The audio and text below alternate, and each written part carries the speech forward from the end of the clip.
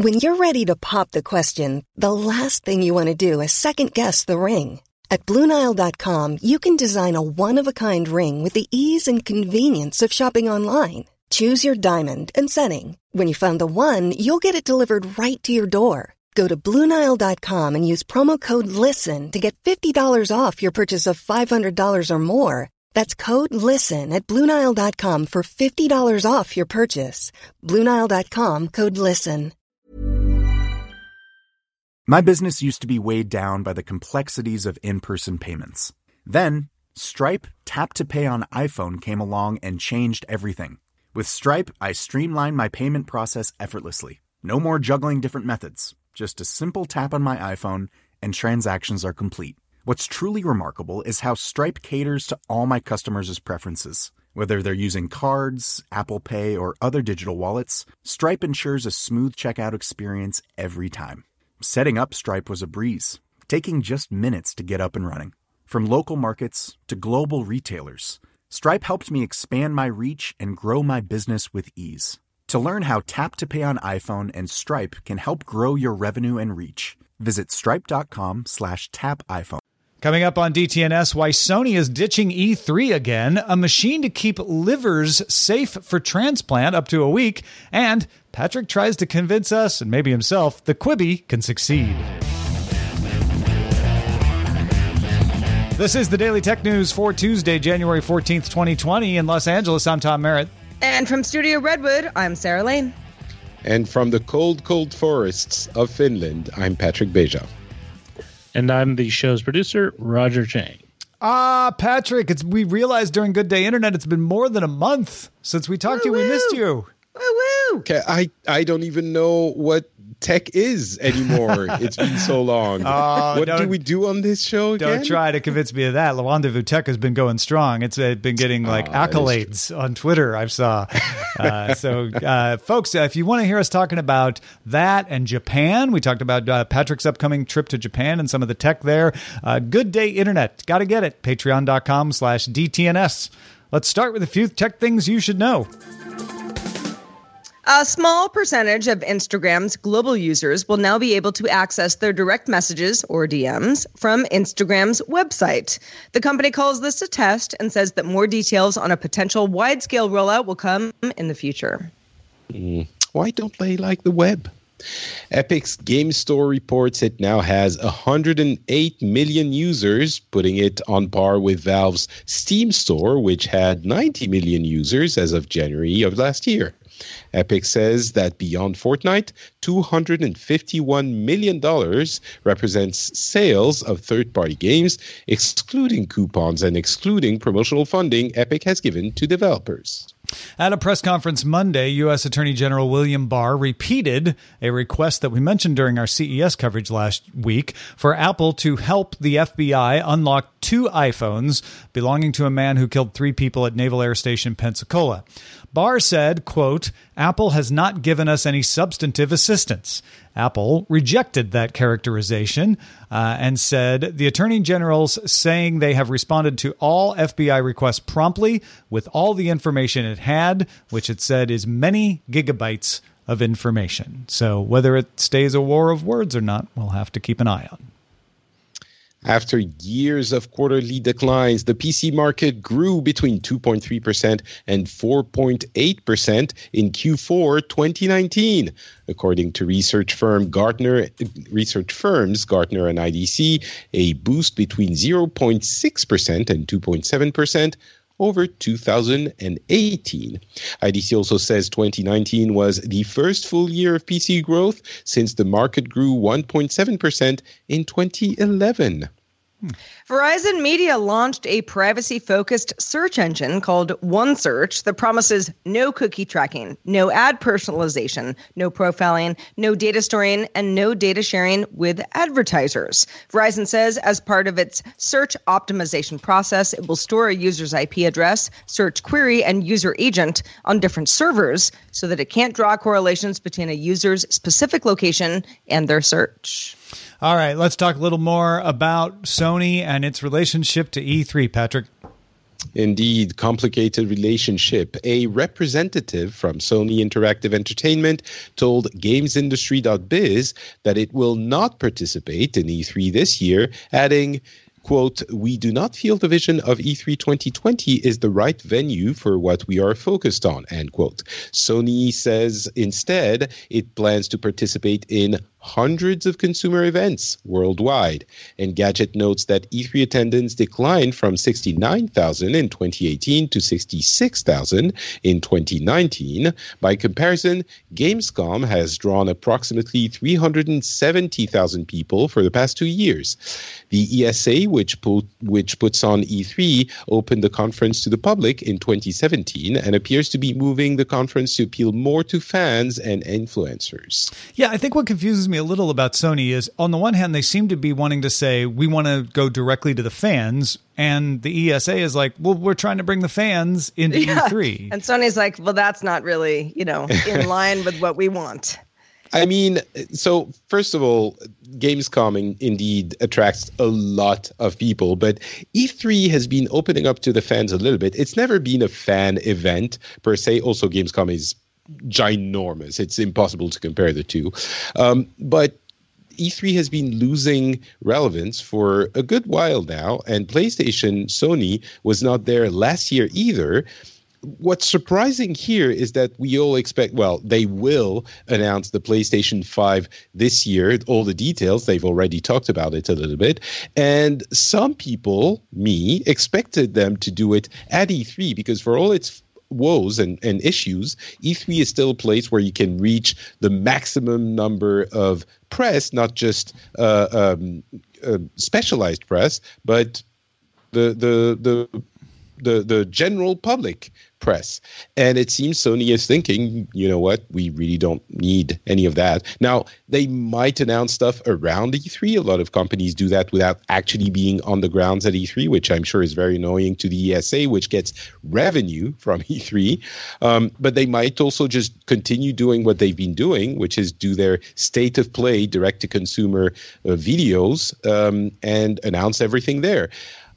I think E3's relevance was in question anyway, and this year might have been the last big year for E3 if Sony went in order to reach the consumer media. Now that they're not going this year even, the questions about E3 are even more pressing. And Microsoft will be at E3, and Phil Spencer tweeted today that they're excited to present at E3. So we will get Xbox Series X details at E3 from Microsoft.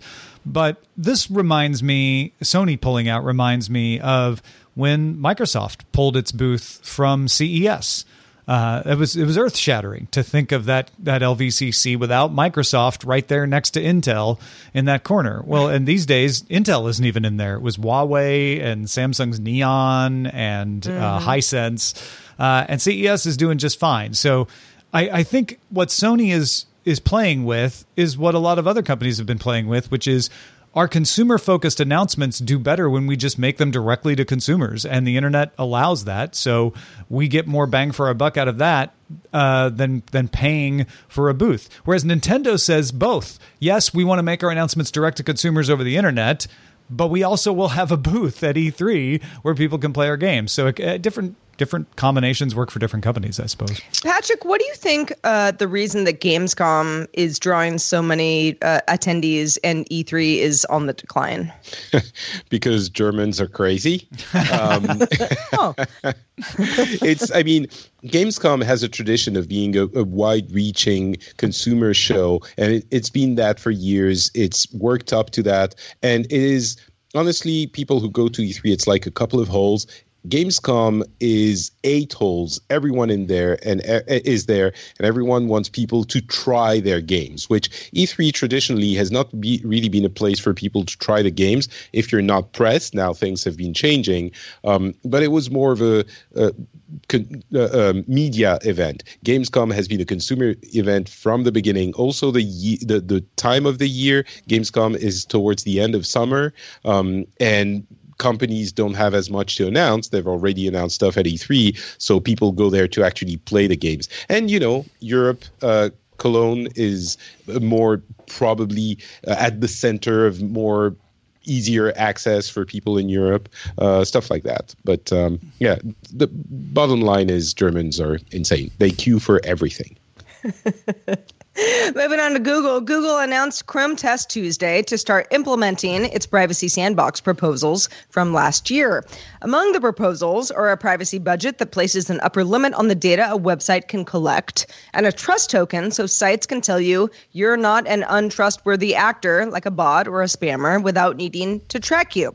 Bigger than these, Google plans to phase out support for third-party cookies within 2 years, and Chrome will stop updating the user agent string that gives data on things like browser version, non-OS, and OSs. The string is used as a part of fingerprinting, which can track a browser without using cookies.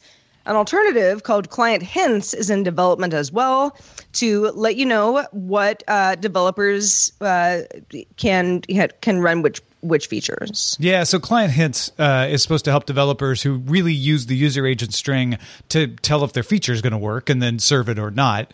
And we'll see how well that works. But Chrome freezing the user agent string is a big deal, especially if they're going to get rid of it. That's going to help with fingerprinting.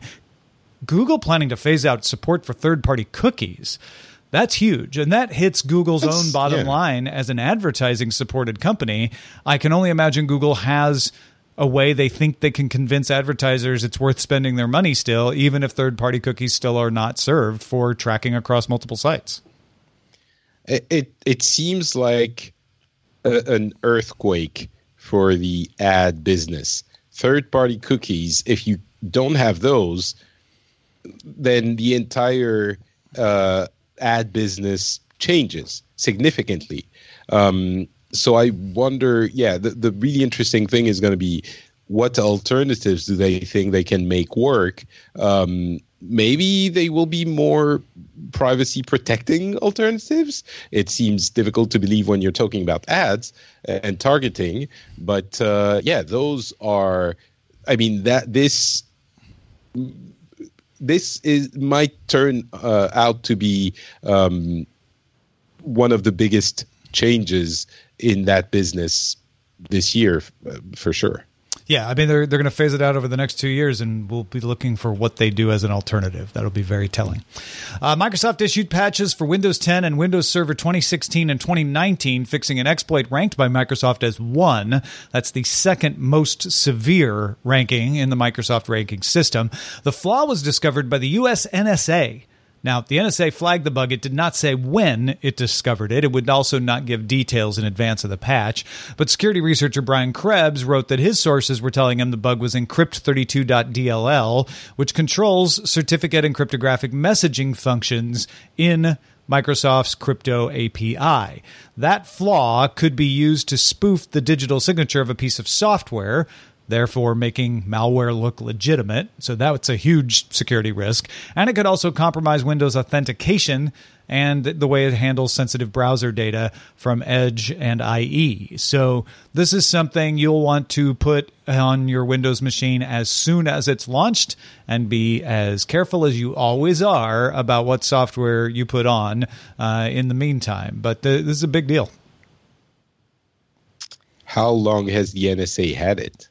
That's the question. Were they making use of this for a while and then decided to responsibly disclose later? We don't know. It is unusual for the NSA to hand over a bug like this, and it doesn't seem like it's an ancient bug. It is in Windows 10 and in Windows Server 2019, but one can imagine the NSA might have figured out the best use of this bug before they disclosed it. Who knows? But they may have thought the risk to themselves was bigger than the exploit. Who knows?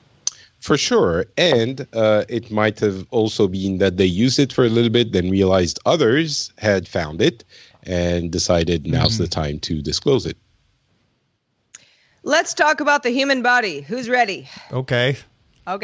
Livers for transplant can only be stored on ice for 24 hours before transplant. Okay. A team from the University of Zurich has developed a machine that can keep human livers alive for 7 days outside of the body. The machine recreates the pressure found inside the body, pumps oxygen, blood, and nutrients, removes waste products. Algorithms adjust the mix of nutrients as well. And the machine was tested on 10 human livers, deemed too damaged for transplant. 6 survived and even seemed healthier after, with lower levels of compounds linked to injury. The researchers now need to show the machine works on transplantable livers and that livers stored within the machine are safe when transplanted into patients. Yeah, so the 4 of the livers that were tested on the machine that didn't survive might have been just too damaged. That's what they need to figure out next. And then they need to figure out if they keep a liver going for 7 days, are there any unexpected consequences of transplanting that preserved liver into a human body? But if everything goes well overcoming those 2 questions, suddenly a lot more people are going to be alive because a liver was able to be kept for them for 7 days instead of only for 24 hours. Absolutely. Yeah. I mean, this is a huge breakthrough. And the repercussions are, it's good news. Liver transplants, historically, very difficult. Time is of the essence. 7 days versus 24 hours, that's a big deal. Also, not to diminish anything about that, if there's one that was in better shape afterwards, could I put mine into the machine and then get it back? I mean, I don't drink that much, but maybe for some people it would be useful. That is an intriguing part of this study. Is there a secondary usage of this besides just preservation for transplant? Could you rehabilitate a liver somehow by using whatever effect is causing the liver to get cleaned up? Could you clean up people's livers? You're right, Patrick. That's fascinating. Ooh. Yeah. I went to the liver cleaning company this weekend. I'm feeling good. I suspect that it's still a long ways off until the procedure to get your liver out, cleaned up, and back in is something that people can consider. I mean, but I'm just saying, if your liver is in really bad shape, maybe.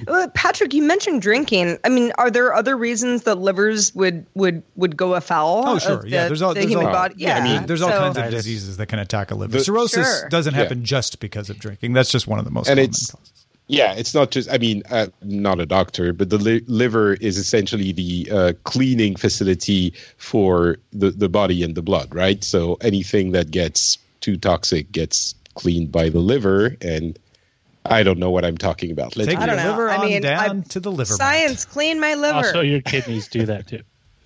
Google's AI department posted to its blog that it has used machine learning to make fast, accurate weather forecasts. Now, the paper has yet to be peer-reviewed, but the researchers believe that their system can generate accurate rainfall predictions up to 6 hours in advance at 1 kilometer resolution with just minutes of calculation. And that's the big advance. There's a little bit of a limited situation here, but the minutes of calculation is what's important. Existing calculations can take hours to generate forecasts, though they can do so more than 6 hours in advance and with more complex data. So this isn't going to be a replacement for everything. But as an example, U.S. federal agencies process up to 100 terabytes and take around 6 hours to complete the process before they can come up with a forecast. That means you can only do 3 to 4 runs per day, and every forecast you end up with is 6 hours old. So conditions may have changed by the time you get the forecast data. The Google algorithm, however, taking minutes, can keep you up to date, even though it's only 6 hours in advance. So it's an important milestone. The Google algorithm was trained on the U.S. National Oceanic and Atmospheric Administration radar data from 2017 to 2019, and instead of trying to model the weather, which is what usually we do, it just makes predictions about radar data based on the machine learning that it's done. The Google algorithm was only outperformed by existing methods when attempting to make forecasts more than 6 hours ahead of time, hence the 6 hour limit there. Google's not alone in researching this sort of stuff. IBM, Monsanto, they're all researching the use of AI in weather forecasts. But it's a good thing to know about where we are, because everyone expects machine learning to really help with weather forecasts, and this tells you how much it's helping at the current moment. This is where we are with that technology. Well, and, when it comes to, things like smartwatches, like one of the thing I hear most from people who have fitness trackers or smartwatches is, I have the weather on my watch. Well, having the weather that's a little bit more up to date and is actually more accurate is only more helpful. Yeah, 6 hours isn't a lot of time, but certainly in fast-moving events, extreme weather events, things like severe thunderstorms, that can be helpful. Tornadoes. So we used to get tornado warnings within like an hour of them happening. That sort of thing could be useful. So this will find a place, but again, needs to be peer reviewed and actually published. But it's looking positive. It looks like it's a positive development. And like I said, it's a milestone so that you know, like, okay, this is the limit right now of what machine learning can do. It won't always be the limit, but right now, machine learning is better than existing conditions at radar rainfall forecast within 6 hours. So we got a ways to go. To get all the tech headlines each day in about 5 minutes, be sure to subscribe to dailytechheadlines.com. Hi, this is Matt and Sean from Two Black Guys with Good Credit. If you own or operate a business, whether it's a local operation or a global corporation, partnering with Bank of America could be your smartest move. By teaming with Bank of America, you'll enjoy exclusive digital tools, award-winning insights, and business solutions so powerful you'll make every move matter. Position your business to capitalize on opportunity in a moment's notice. Visit bankofamerica.com/banking for business to learn more. What would you like the power to do? Bank of America, N.A., copyright 2024. The Claude 3 model family from Anthropic is your one-stop shop for enterprise AI. With models at every point on the price-performance curve, you no longer have to make trade-offs between intelligence, speed, and cost. Claude 3 Opus sets new industry benchmarks for intelligence. Sonnet strikes the perfect balance between skills and speed. And Haiku is the fastest and lowest cost model in the market, perfectly designed for high-volume, high-speed use cases. Join the thousands of enterprises who trust Anthropic to keep them at the frontier. Visit anthropic.com/Claude today. My business used to be weighed down by the complexities of in-person payments. Then, Stripe Tap to Pay on iPhone came along and changed everything. With Stripe, I streamlined my payment process effortlessly. No more juggling different methods. Just a simple tap on my iPhone and transactions are complete. What's truly remarkable is how Stripe caters to all my customers' preferences. Whether they're using cards, Apple Pay, or other digital wallets, Stripe ensures a smooth checkout experience every time. Setting up Stripe was a breeze, taking just minutes to get up and running. From local markets to global retailers, Stripe helped me expand my reach and grow my business with ease. To learn how Tap to Pay on iPhone and Stripe can help grow your revenue and reach, visit stripe.com/tapiphone. Last week, during our CES coverage, you'll be forgiven if you missed it. We talked about Quibi's announcement of more details regarding its upcoming mobile short video service. And we talked a little bit about the Turnstile feature. That's the one that lets you watch content in portrait or landscape mode with no black bars. So they shoot it so that it's safe in either orientation. In fact, sometimes they shoot special content so that you get different content depending on the orientation of your phone. It's easy to criticize Quibi. I hear you doing it right now, listener.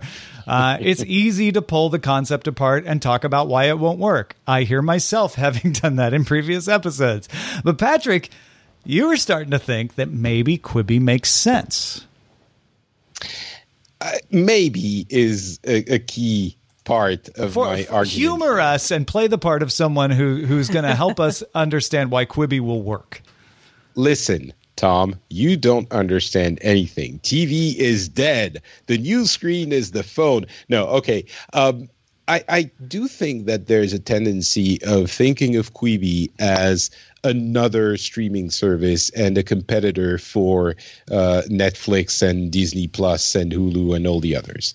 That was my reaction at first as well, but I think all of the arguments that Katzenberg and Meg Whitman, thank you, are putting forward do make sense. It is not the same thing, and everything that has been tried to capture that idle time that people spend on their phone with TV-like services has been either made for TV, which is an incredibly different setup, or as many people have pointed out when they say, oh, short-form mobile-focused content doesn't work, made by companies whose job wasn't to make content for, video content. It was, companies that were social networks and that kind of thing. And it wasn't what they were focused on. It was the video content was a way to increase time spent on the app and usage of the app. So kind of the blind leading the blind, right? Facebook, which doesn't know anything about video production, asking video producers to make video for mobile when those video producers only made television. Exactly.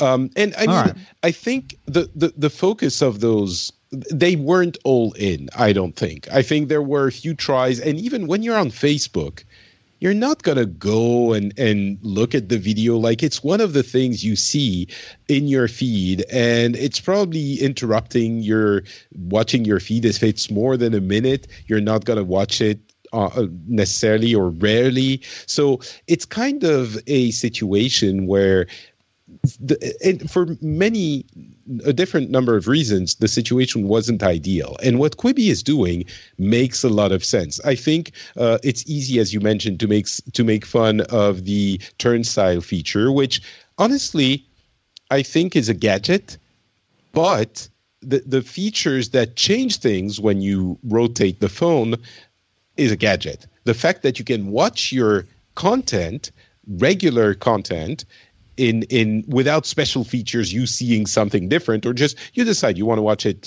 in either orientation, that's very useful. The fact that they are focusing on different kinds of content, scripted, news, the how do they call them? The little bits, the tidbits, quick bites, the small bits, quick bites. There Hence you go. The name Quibi. Exactly. That's what I was trying to get you to say by being sneaky. And so all of those things, I think there is space on mobile for video, and no one has cracked it yet. And the fact that no one has cracked it doesn't mean it's not crackable. No one's cracked it yet. No one's cracked it until someone has. And it's been the same for all of services innovations and hardware innovations. It seems on the cusp of being something until it finally is. And then everyone realizes that it could be something. And in this case, I think they have a lot going for them. I agree with you on the turnstile thing. Not having to think about what position my phone is in is a positive. What I hope they realize soon is giving me two different views depending on my orientation is disruptive to my viewing. I don't want to have to think about what orientation I'm in. I don't want to have to move my phone to see different parts. But that's a detail. That's a detail, and hopefully they'll realize that and just lean into like, hey, just shoot it safe for portrait or landscape, and then it might become a positive. What I will argue with you with, Pat, what I will argue with you on is that no one's cracked video on mobile. YouTube and Instagram have absolutely cracked video on mobile.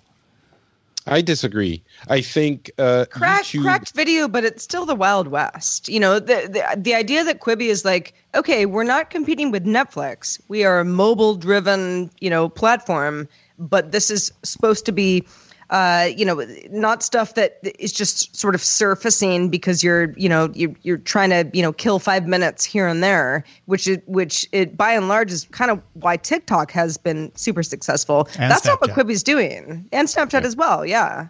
But that's what Quibi says they're doing, is we want to be, while you're waiting in line, the high-quality content you use to kill time. High quality. Yeah, exactly. High quality. It's not memes. It's not something you put in the background as you're doing something else, as YouTube is. Right.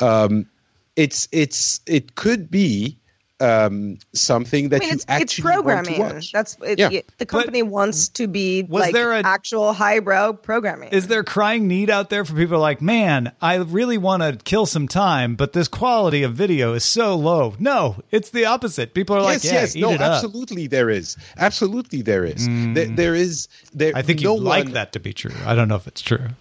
Well, I mean, the need doesn't, it's the Ford quote of "Show me what you want," and so if I did what people wanted, they would ask for faster horses, that kind of thing. It doesn't really exist yet. No one has put real money, real creative power into making video content designed. Not at this level. You're right about that. This is a whole other level. Yeah.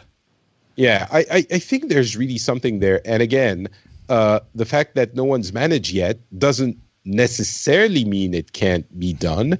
I mean, a lot of people spend a lot of time playing idle games that never played before, those people, on their phones.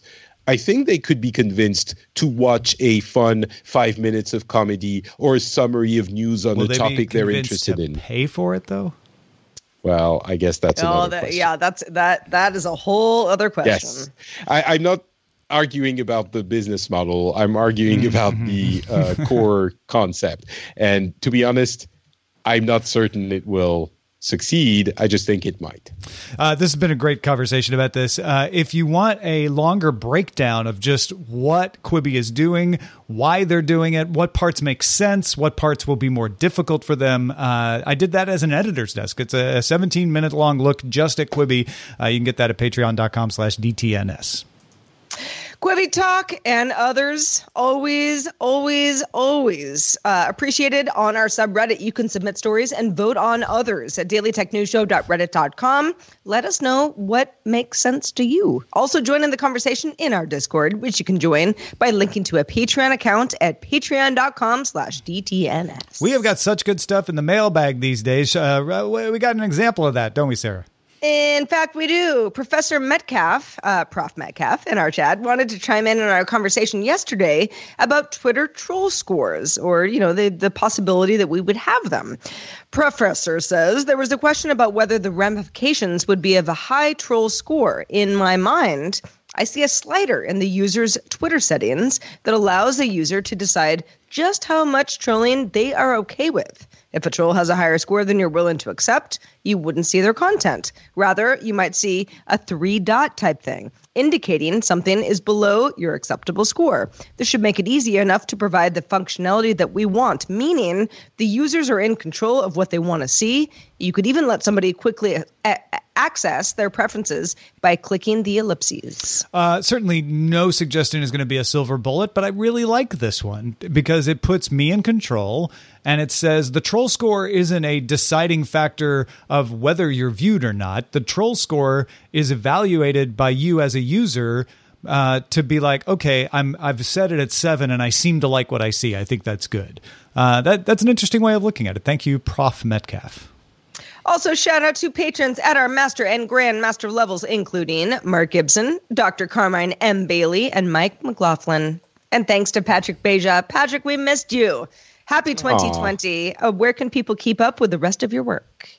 I guess I'll talk about the Le Rendezvous Tech today. It's my French tech news show. It's weekly. And if you speak French or if you want to learn French, what better way than to listen to a topic you're already familiar with? We had a great episode about CES and talked about a few things that maybe you haven't heard as much about from CES. We recorded it today. So Le Rendezvous Tech is the thing you want, and go to frenchspin.fr if you want to know more. La plus intelligente, right? Something like that? Yeah. Yeah. Close. Getting closer every day. Listen a bit more, maybe. All right, I'll keep working on it. Hey, we have new Patreon reward merchandise to celebrate 6 years of DTNS. Len Peralta created a 6-year anniversary DTNS logo. If you back certain levels at patreon.com/DTNS for 3 months, you can get either a sticker, a poster, a mug, or a t-shirt. Get the details at patreon.com/DTNS/merch. We're loving your feedback. Our email address is feedback@dailytechnewsshow.com. We are also live Monday through Friday, 4:30 p.m. Eastern, 21:30 UTC. Join us if you can, and find out more at dailytechnewsshow.com/live. Back tomorrow with Scott Johnson. You won't want to miss Good Day Internet tomorrow with Scott Johnson. Talk to you then. This show is part of the Frog Pants Network. Get more at frogpants.com. Diamond Club hopes you have enjoyed this program. Hi, this is Matt and Sean from Two Black Guys with Good Credit. If you own or operate a business, whether it's a local operation or a global corporation, partnering with Bank of America could be your smartest move. By teaming with Bank of America, you'll enjoy exclusive digital tools, award-winning insights, and business solutions so powerful you'll make every move matter. Position your business to capitalize on opportunity in a moment's notice. Visit bankofamerica.com/banking for business to learn more. What would you like the power to do? Bank of America, N.A., copyright 2024.